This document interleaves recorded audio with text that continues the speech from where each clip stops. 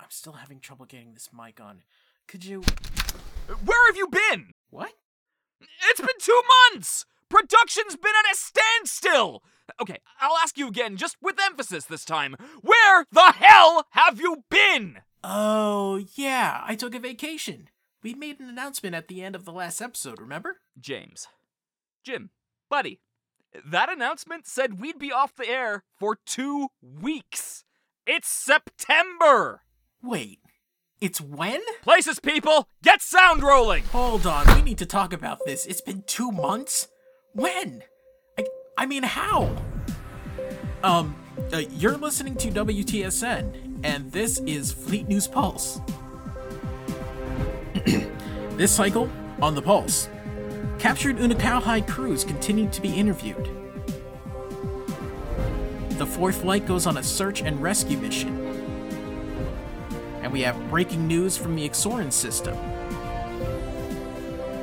But first, our regular news roundup. The Pulse starts now. Here is the summary of recent events across the operational area of Promethean Command. Captured Unocal High Space Force crews continue to be interviewed as to the whereabouts of USF Vice Admiral Horatio Mundy, the last known regional commander prior to the 4th Flight Division's defeat of remaining insurgents 2 cycles ago. Freed of the need to police the uprising, 4LD initiated a search and rescue operation after contact was lost with TSN Aurora and her escorts.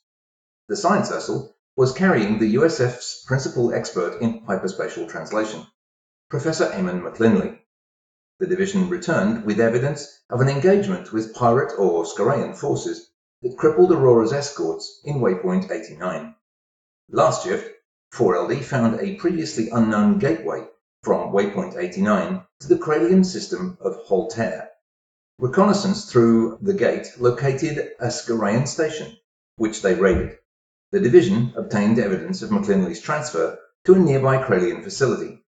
4LD pursued vigorously, expending considerable heavy ordnance in an effort to break through.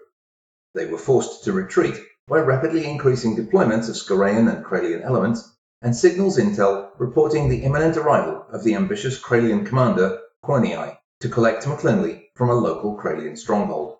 With the updated intel and a full resupply, the division struck the Kralian facility. Promethean Command's own Major Johnson personally led 3 platoons in the lightning raid on the target station. Sergeant Brock and Lieutenant Exler were mentioned in dispatches for their role in the liberation of the USFP asset. Professor McLinley is expected to make a full recovery.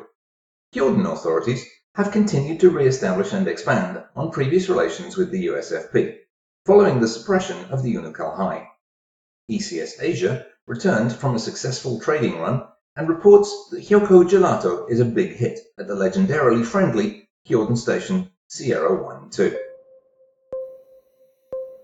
And now interstellar news. While the USFP is dealing with a sudden political uprising, the syndicate known as Nixora Technologies has been experiencing a political shift of its own. Garth Roulette brings us more. We are getting reports of a large population of Exorans who, unhappy with the alliance with Nantech, have forced a snap election that has resulted in a landslide. The Protect Exoran Pride Party has taken control of all areas of government, and a new leader has been chosen. The head of the PIP, Kili Tonier, has been installed as Nixora Technology's new leader. After a long silence, Nixora Tech has invited press to Exora Prime for an announcement. And of course, the Fleet News Service was there to learn exactly what was happening.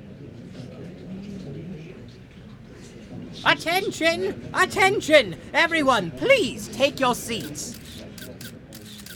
Sentience of the press, may I present Dame Kili Tonier of House Brass. Citizens of the Spiral Arm, friends and enemies alike. I am Dame Tonia. Though we have not been the most communicative of nations, I assure you, that era is over. The era of cutting off trade, of secret weapons programs, is over. Nixora Technologies itself is over. We're returning to our roots, and as of now, we will be known as the Ixoran Confederacy of Planets. Our Nantech citizens already among us are allowed to stay, though we will be registering each one of them. For security, of course. Our Confederacy is revitalized and strong. It has risen again, and the power of our exceptional people will stretch across the cosmos. There will be no questions. Thank you, everyone. As the dame said, no questions. Please, leave in an orderly fashion. And there you have it, the new Dame of the reorganized Ixoran Confederacy. I don't know what effect this will have on interstellar relations. Only time will tell. And that's all we have for this cycle. Join us next time as we delve further into the news and views of Promethean Command. This has been Fleet News Pulse.